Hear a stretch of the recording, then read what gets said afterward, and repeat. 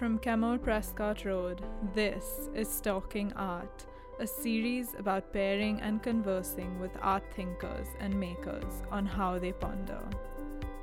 On today's episode, we welcome an extremely talented writer who's also an associate editor at The Art newspaper, Kabir Jhala, and an artist on our roster, Varunika Saraf. There is a lot of conversation with the past. I realized that the pace at which things were happening around me, I was forgetting things. Amnesia became a way of coping with it, and I wasn't comfortable with that because I think forgetting something is adding another layer of violence to what has happened. And I find that when I draw or paint something, it remains with me forever.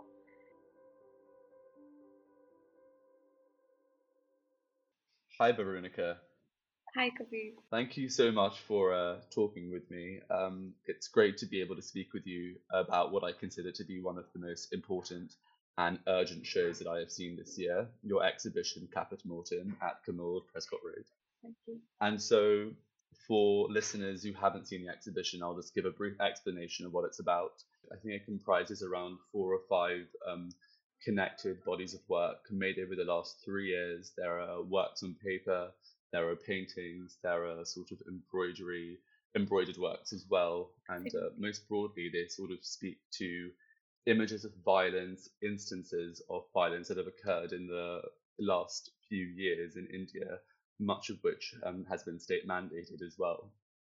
And so that's kind of where I wanted to begin our discussion today, which is talking about the role of images and violence in the past couple of years and how it's affected your artistic process. So I was wondering if you could sort of take us through what the past few years have been for you, creating these works and the kind of political climate in which you consider yourself to have been creating them in.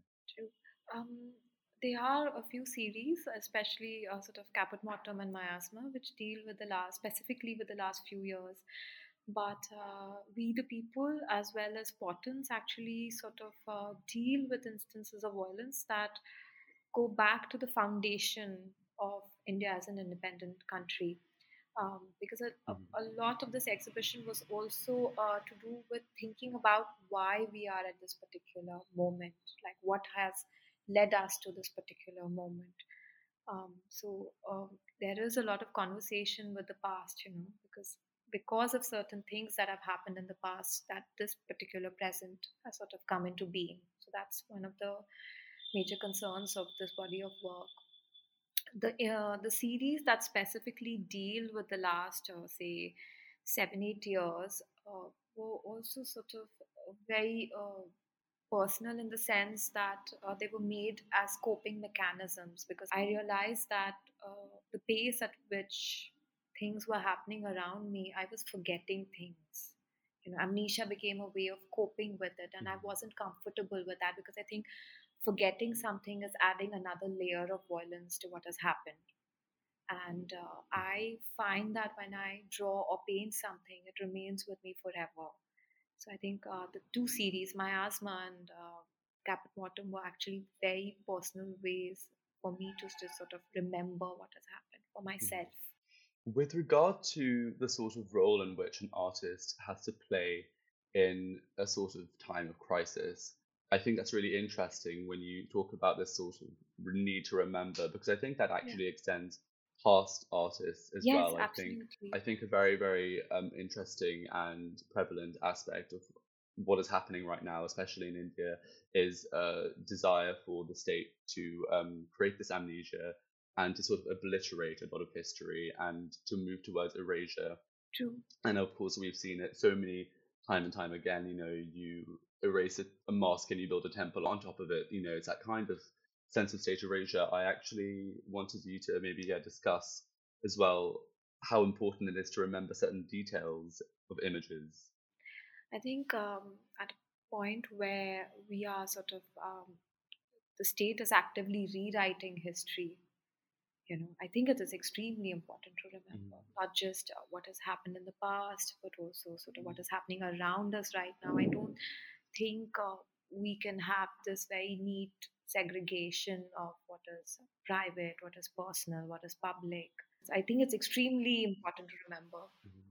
What role has images or have images really played in your understanding of politics in the last 7 or 8 years? I want to talk about the way in which you've been consuming images of protest, images of violence, because they are, of course, so prevalent Yeah. in the works that you're showing. And really interestingly about your works, they actually depict real instances Yes. of violence. These aren't your interpretation of them. No. These are actual, these are very factual depictions True. of things that True. have happened in real life. And so I first wanted to talk about how you consume the news, how you're consuming, these images. Is it on WhatsApp? Is it on Twitter? Is it I on live news? I have a slight sort of discomfort with using the word consuming, because a lot of protests are something that I've been participating in as well. Right. Right. But yeah, you're right. A lot of images have been taken from, say, Twitter, from Instagram, or mostly from news portals, so archives of newspapers like the Hindu or the Times of India. A lot of them have been sort of requested from photographers who've been on the ground, photographers who are friends, also fellow activists who've been sort of colleagues in the university. A lot of pictures taken by them on ground also have sort of found their way into the work. And yes, I think it's very important for me to use work from images of actual events, because this is actually happening. It's not a fantasy. So it's very important for me to stress that these have been sort of really worrying signs that we've been surrounded by, and I think all of us really need to think whether we should get concerned or not. I personally think we are at a very, very dangerous point in history, and we really need to take these signs very, very seriously.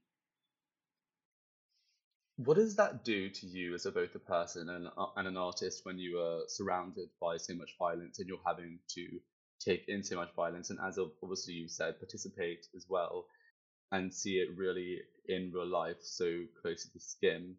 Obviously, the body of work that you have produced is an expression of this in a sense of recording, but have you ever felt also the urge to just, give up painting, throw away the easel because No, it's so difficult?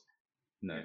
no, because I realize that everybody who is in a position of privilege, and I think as an artist, one is in a position of privilege, right? You are protected much more than most people, depending on where you are in the Indian society. And I think because of that privilege, it's more important now to speak as much as one can, as push as much as one can. So I've never actually felt the urge to sort of push away the easel. In fact, the effect has been quite the opposite. The only way I can process what's happening uh, around me, to people that I know, is by furiously working. It's a great point, and it brings me on to probably the biggest question of that your show presents, which is the sort of ethics of presenting violence. Whether that be just in a drawing, in a gallery space, how the artist navigates that sort of dual impulse of feeling a duty to record their time and express how they feel, but also one of the biggest conversations ethically that me and my friends were having around the JNU protests, around Shaheen Bagh, is, do we share these photos of like Lucky charges or like on social media? Like, what good is that doing? And of course, I think in the gallery text, I don't know if you wrote it, but it kind of expressly goes into Griselda Pollock, like theories about unconcentrationary memory. And there's obviously that. I think she also, really lifts heavily from Adorno, for example, talking about whether violence should be represented, but also perhaps that art is actually, or culture is one of the best representations or expressions of violence. These questions are obviously very much in your head when you're creating it. Where do you, I guess, stand on the, on the duty of an artist in a time of crisis like this? These are exactly the tough questions that give me nightmares and doubts, and it can be extremely debilitating. I've spent several days stuck in loops thinking about the ethics of representation. It's a tightrope that one must walk on, but largely, I do think it's important to share as much as we can in social media, Mhm. despite its limitations, simply because the more we share, the less likely it is for the incident to be erased. When we share specific incidents that the mainstream media might not cover, it empowers people who might be feeling uncomfortable for various reasons to speak up. I think what's happening is that people are scared. There is a lot of self censorship. It's not like there isn't any opposition, but there is also a lot of fear. The moment you see or hear someone speak up, it pushes you to have important conversations with people around you. Mhm. I don't think any artwork can usher in social change, but if the works I make spark conversation amongst people, it's a start. Yes, in terms of ethics, as an artist, I feel I have to keep questioning my position and keep asking myself whether am I inflicting another layer of violence on someone by painting or drawing something. These are lines we have to set for ourselves and think very carefully about our position, about the politics of representations before we proceed. Mhm. While I was making some of the works that are currently exhibited in Caput Mortuum, I did not feel that I was making art or that I would even display them in a gallery space. I was unable to cope. Drawing became cathartic. It was my way of processing. I simply wanted to make sure that I don't forget what's happening around Mhm. us. Have you ever encountered at any point a degree of self-censorship with the work that you create, both in terms of maybe you see an image and you say it's too violent for me to Yes, depict? yes. Um, Yes. yes, I think there is a lot of self censorship and also a lot of self doubt because I think when you are re representing something or remediating something, you have to think about the ethics of it. And there are certain images which I feel would be really sort of, it would be inflicting another layer of violence if I sort of, draw it or include it in my work. So, yes, there is a degree of self censorship. And there's also a degree of pain in a sense that some images are just so painful that it's impossible to represent them. Certain incidents are so painful, and it would be, I haven't had the courage to do that. So yes, every work is also, every series is also a failure of sorts. In terms of the connection that you have with these images as well, you graduated from JNU, and so you must still have connections to the campus Yes, and to academics there. So yes, again, when protests erupted there a few years earlier, that must have again been even closer to the skin for you yes, to because see those images. yes, and not just see the images because it involved a lot of people that I knew very well. We were friends, colleagues who were caught up in this whole, um, sort of witch hunting. Professors I knew very well, students I knew very well, people that I've worked with very well. So it was very personal. And that obviously must complicate again the role or the sort of position that you take as an artist and, and as a mediator of these instances of violence, because you're so not removed from it, you're so Yes, involved in the yes. situation. I think my position is very clear when you look at the works where I stand Mhm. on the spectrum of the politics. Yes, I'm not shy about it. With regard to some of the historical references that you make, my favorite one, I think the most interesting one, is the Augsburg Book of Yes, Miracles.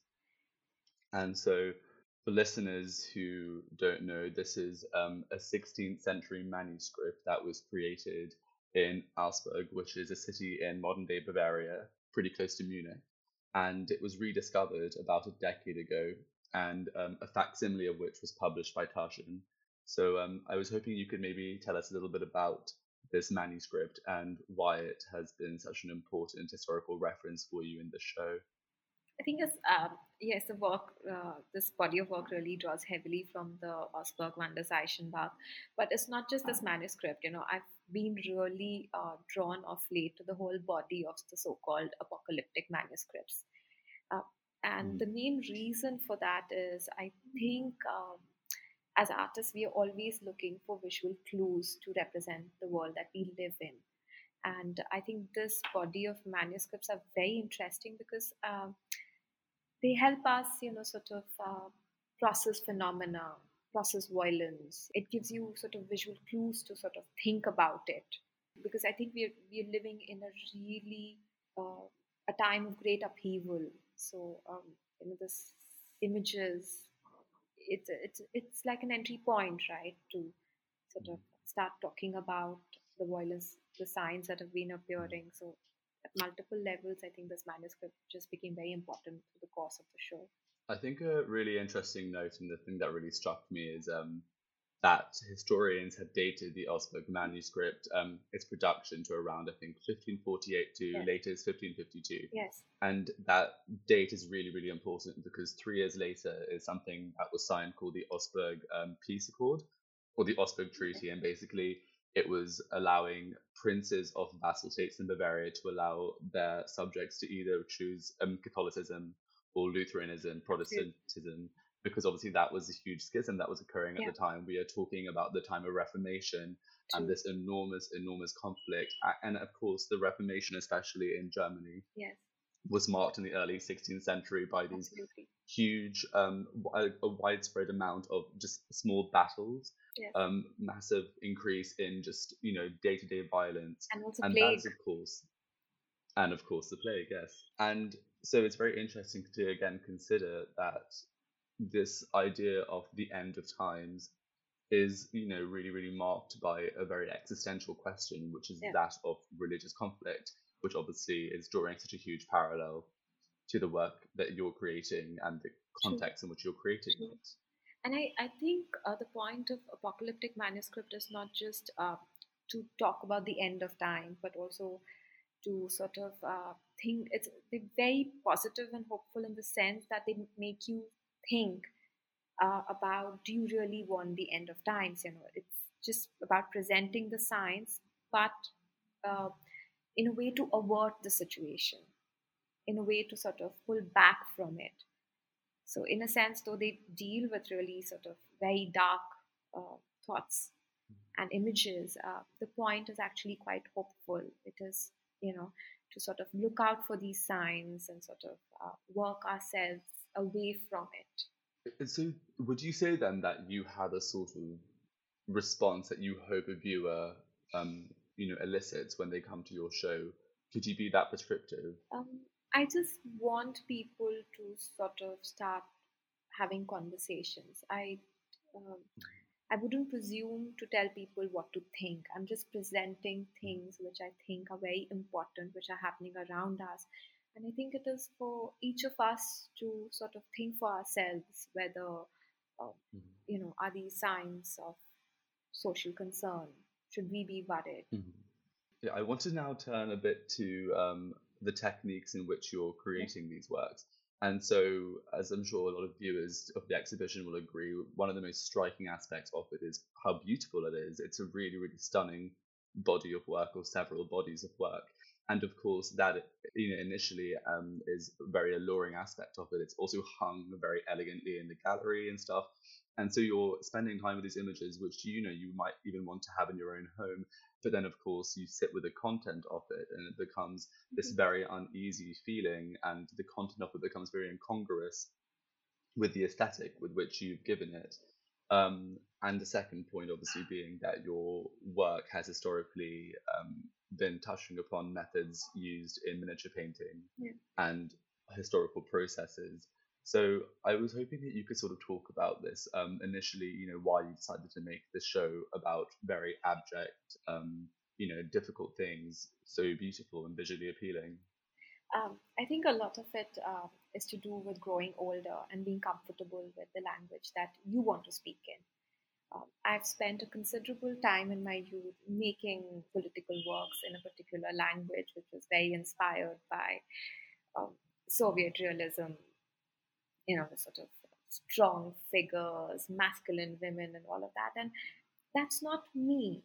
It really isn't me, just because you are talking about social and political themes doesn't mean that you have to adopt a particular set language. And the language that I use is my language. It's what I've been developing ever since I can remember. It's what I like. I deeply love color. I think color has an immense potential to sort of convey feelings and emotions. I love processes, and I think it should be okay to paint in the way one wants to paint. Do you readily accept, though, that the idea of creating sort of beauty out of violence can again be a very, very jarring aspect of the exhibition? Yeah, it can be jarring. I do agree with that. Um, but the point was not to beautify violence. It was just to paint in the way I paint. And I think if you look at the larger works, yes, I would say they can be very beautiful. But the smaller works, especially the smaller series, they're not beautiful at all. It's just people are just lured in by the color. But actually, if you look at the smaller series, they really aren't that beautiful. They're quite dark. Mhm. One of the most interesting parts of your method is actually that you use an insect in one of your works, and I was Yeah. hoping you could just briefly explain what that is. So in the work, We the People, I've been using a dye, carmine, which is extracted from this bark that grows on cactus leaves, and it's called cochineal. And what you have to do is you have to crush the dried barks and boil them to extract the dye. So again, I found this very interesting because it then again became a metaphor for sort of the history of the nation being written in blood. So yes, the show is definitely not for vegans, but And now that you've mentioned that fantastic series, I was hoping we could discuss it a little bit. So if you could maybe explain to listeners what We the People is. so initially, We the People started off as a series of 75 works, and I thought I would have one work for every year, and and that's how it would be 75. Uh, and Every year of Indian independence. Yes, but what Yes. happened as I started working on it was there were images from a particular year that were just too painful to represent, right? Or I would have multiple things I would like to say of a particular year. So, in a sense, the work took off on a completely different journey than I had intended to. And Mhm. it's not a definitive history of modern India. I think there are a lot of gaps, and the way it's being displayed is in a way that urges all of us to fill in those gaps, to sort of think about seminal moments in the past, but moments of silence where we didn't speak up, or we should have spoken up more, or we should have remembered it more. And the main reason for making this work was also trying to think about why are we exactly in this position where um, it was so easy for the right to become Mhm. so powerful. It couldn't have just happened with an election or two, right? When you see a Mhm. lot of people around you, then you realize that it's something much more deeper, much more structural that has gone wrong. Mhm. And the series was in a way to sort of start a conversation about that. I think one of the strongest aspects of that series is that you touch upon the exclusionary politics of the Nehruvian Yes, era, absolutely. which I thought was again a very, very strong statement to make because, as you said, the right's power today comes from again a fracturing of the left that has its roots in denying certain polities Yes. the ability to express themselves. Yes, I think the problem with that model was it was a very top-down model. It was prescribed Mhm. right from the top. People weren't taken into consideration as they should have. There was this idea that, okay, certain communities have to suffer for the greater good. So it didn't think enough about Adivasis, about Dalits, about women. And I think the reason why the right has also become sort of very powerful is also because of failure on the left liberals to actually shed the sort of very upper caste ways of processing and making policies. I think the gaps in the work as well are so interesting because they ultimately speak to this idea that even if this work started as a historical investigation, it could never, of course, be that the idea of complete, again, perhaps you were saying top down historical investigation of modern day India is in itself almost an unachievable Yes, goal. it's a And failure. I think admitting that again is actually quite important when you consider again what the politics of today are and the idea of creating this very neat linear narrative of what India stands for today, True. when it is of course so much more plural and complicated Yes. and messy Yes. than a singular narrative. Absolutely, I completely agree with you.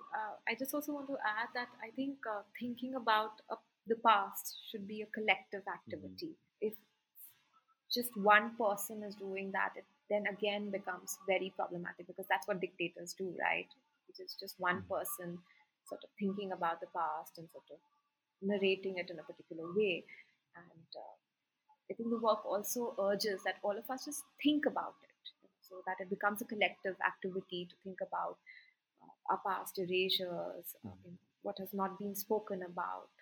And of course, it creates this wonderful sort of relationship between the works which depict more recent Yes, activity versus obviously historic, because you then begin to question the sort of collective memory that is being inscribed true, today true. with what we are seeing, what we are experiencing.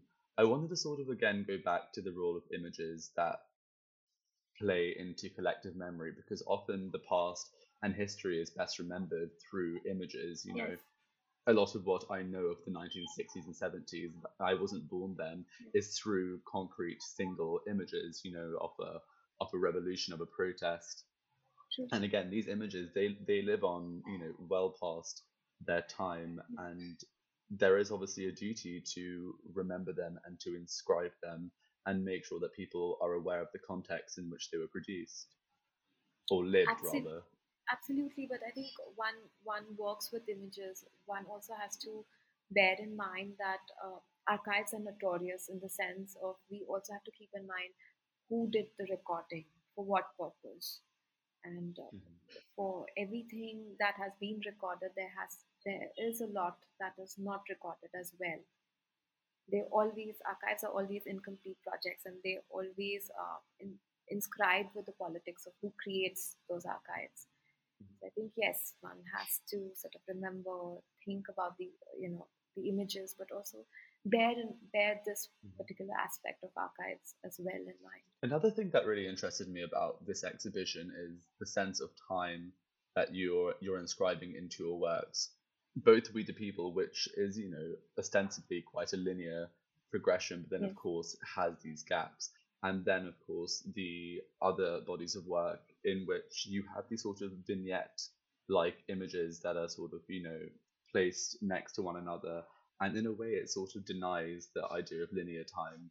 In a way they're sort of floating together in this sort of one larger scene. And I wanted to speak to you about if you were considering the sense of linear time that is presented in your works and whether you acknowledge that you're disrupting it in some way.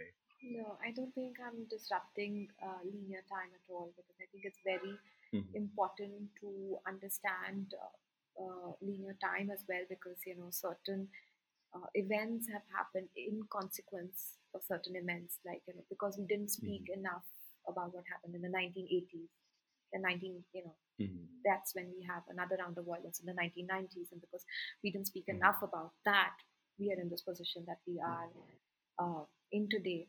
Yes, the images do seem to sort of like you said float around together, but that's because the experience of it is such. Mhm. Well, that's actually something that I kind of wanted to, maybe I was sort of pertaining to, but didn't really express clearly enough because wonderful, aspect of traumatic memory theory is that the idea of chronological time, it sort of gets compressed and, messed around with once you experience a trauma. Yeah. So a lot of these works as well, they, as I said earlier, they are also using a lot of processes that are associated with a miniature tradition or the quote unquote miniature tradition. Yes, Thank you for that. And so I was hoping that you could maybe, speak about a couple of the processes which you use, and also afterwards we can sort of speak about the legacy of miniature tradition and why your work is also very important in investigating that very tradition itself. I have I have huge issues with the word miniature, with tradition, Hmm. because I think the moment you call something a tradition, you automatically presume that it should be in a particular way, and it has all these notions that become a part of that definition, right? It gets automatically connected with beauty, or a particular kind of time, a particular kind of space. And people get really surprised when I tell them actually a lot of miniature painting depicts violence. And they're like, no, it doesn't. And then like, no, actually it does. And I find traditions are very confining. In fact, when I started painting in the way I do now, it wasn't an adoption of a tradition. For me, it was a rejection of a tradition, rejection of a 200-year-old tradition of oil painting. That was the legacy that was handed to me in my art college. But having said that, yes, I love making my own vasli. So vasli is the Mughal technique of creating a paper board. So what you do is you paste thin layers of paper on top of each other so that it becomes hard enough to uh, to support painting. And the layer, because of the many layers of paper, the surface is also extremely absorbent and it can take several layers of color. But usually you would have very small works, or works which would be like an imperial size. But what I do is I join paper to make really large works, and which is not a part of the tradition at all. You wouldn't make a size which is say 8 feet by 7 feet, which is what I'm doing. um, I also use a lot of colors which are not a part of the tradition. Caput mortuum, is one example of it. Caput mortuum has not been used in any of the past schools of Indian painting. Or colors like Persian blue. Again, that Persian blue and burnt sienna comes from the legacy of your art school education. You can't work without these two base colors. With regard to the ways in which you are actually continuing a lot of the legacy of quote unquote miniatures, something that really interests me is that actually violence has been a part of miniature painting really since its inception, and yet popular understanding of miniature painting is not of that. People think it is actually this quite muted, as you said, beautiful, quite resplendent, sort of genre of painting. Of course, when you actually research this, you scratch the surface. That, of course, is not how it is. And the context in which these paintings have been created is also one that's been very much marked by violence and, of course, colonialism. And I was hoping you could maybe speak about, that as well. Like for example, if you look at Pahari manuscripts of the Ramayana or the Mahabharata, or the Mughal interpretation, which is called the Razamnama, or if you look at sort of court paintings, do depict the violence of that particular time. And if you look at sort of 19th century paintings, which I think is what you're referring to, there were a lot of paintings that depicted sort of quote unquote the caste and tribes of India, which is the label that were given to these paintings by the colonial administrators. So even though they look very pretty and they've been used in decorative context today as part of home decor, but the act of classification itself, or saying a particular person from a particular caste has to look like this or looks like this, that itself is very violent, because you have somebody who's surveying, the model is of a survey model, right? Mhm. So yes, we can be seduced by the beauty of such works and their delicacy or the colors, but we have to also see the context Mhm. that they were painted in. And of course, it definitely brings up this role of the artist or even the artisan and what their duty is in terms of recording the sort of immediate world around them. Mm. Because obviously, it has such huge historical bearings when you look back at these paintings, which work as historical documents in a way, and you have to be so obviously aware of where they were, created and the sort of power dynamics that Absolutely. they were created under. But they do also stand as incredibly valuable pieces of history. True. And so, on that note, I sort of then wanted to, return back to the duty that we have to remember as as artists. Something that you just pointed out as well is this idea of surveillance, and something that really interests me about this time is that we've seen an enormous increase in state surveillance Yes. in the last 10 years. And so at this time, at this juncture of sort of, at one point complete amnesia and, forgetting, we've also never been more closely recorded, and it's certainly something that plays into my mind when I'm looking at your work and this, insistence on recording and keeping your own, your own data, your own memories of what is happening, and not allowing it to just be recorded elsewhere and, stored in some hard drive somewhere by an Israeli software. True. Incidentally, I'm living in the most surveilled city in the country and possibly in South Asia. I did not know Hyderabad was so. Yes, it is. Was so surveyed. Is there a reason for that? We're not sure how it happened. It's just suddenly sort of burst upon all of us in the past year. We're really not sure as Hyderabadis how and why did we get to this point, but apparently it is. The number of cameras per square meter or whatever, per square kilometer is the highest. It's a sign of our times, really. Mm-hmm. You're right. One has to make our own archive and keep our own memories. I think the biggest takeaway that I took from your show is the need to be constantly vigilant about what you are seeing, and it's not even good enough to just simply record it, but you have to also sit with these images and really consider them, because if they pass by you in a flash, I feel that in a way the violence then becomes replicated, whereas if you deconstruct it and you learn to understand the signs, the wider picture, essentially, as it were, that these instances of violence are not actually isolated. They are part of a much larger pattern that, goes back 75 years, 175 years. Absolutely. Yeah. Thank you so much, Veronica, for having this chat with me. Thank you for agreeing to this conversation. It's No, hugely really rewarding Thank you. to meet somebody who sort of understands what I've tried to say and engages with it. So it's been a very beautiful conversation. I hope listeners who haven't seen the show yet can still go. It's on till the 30th of December, and I would highly recommend it. As I said, a very important and urgent show during these times. And in case you happen to visit, please do drop in a line on Instagram or just drop in a line with the gallery.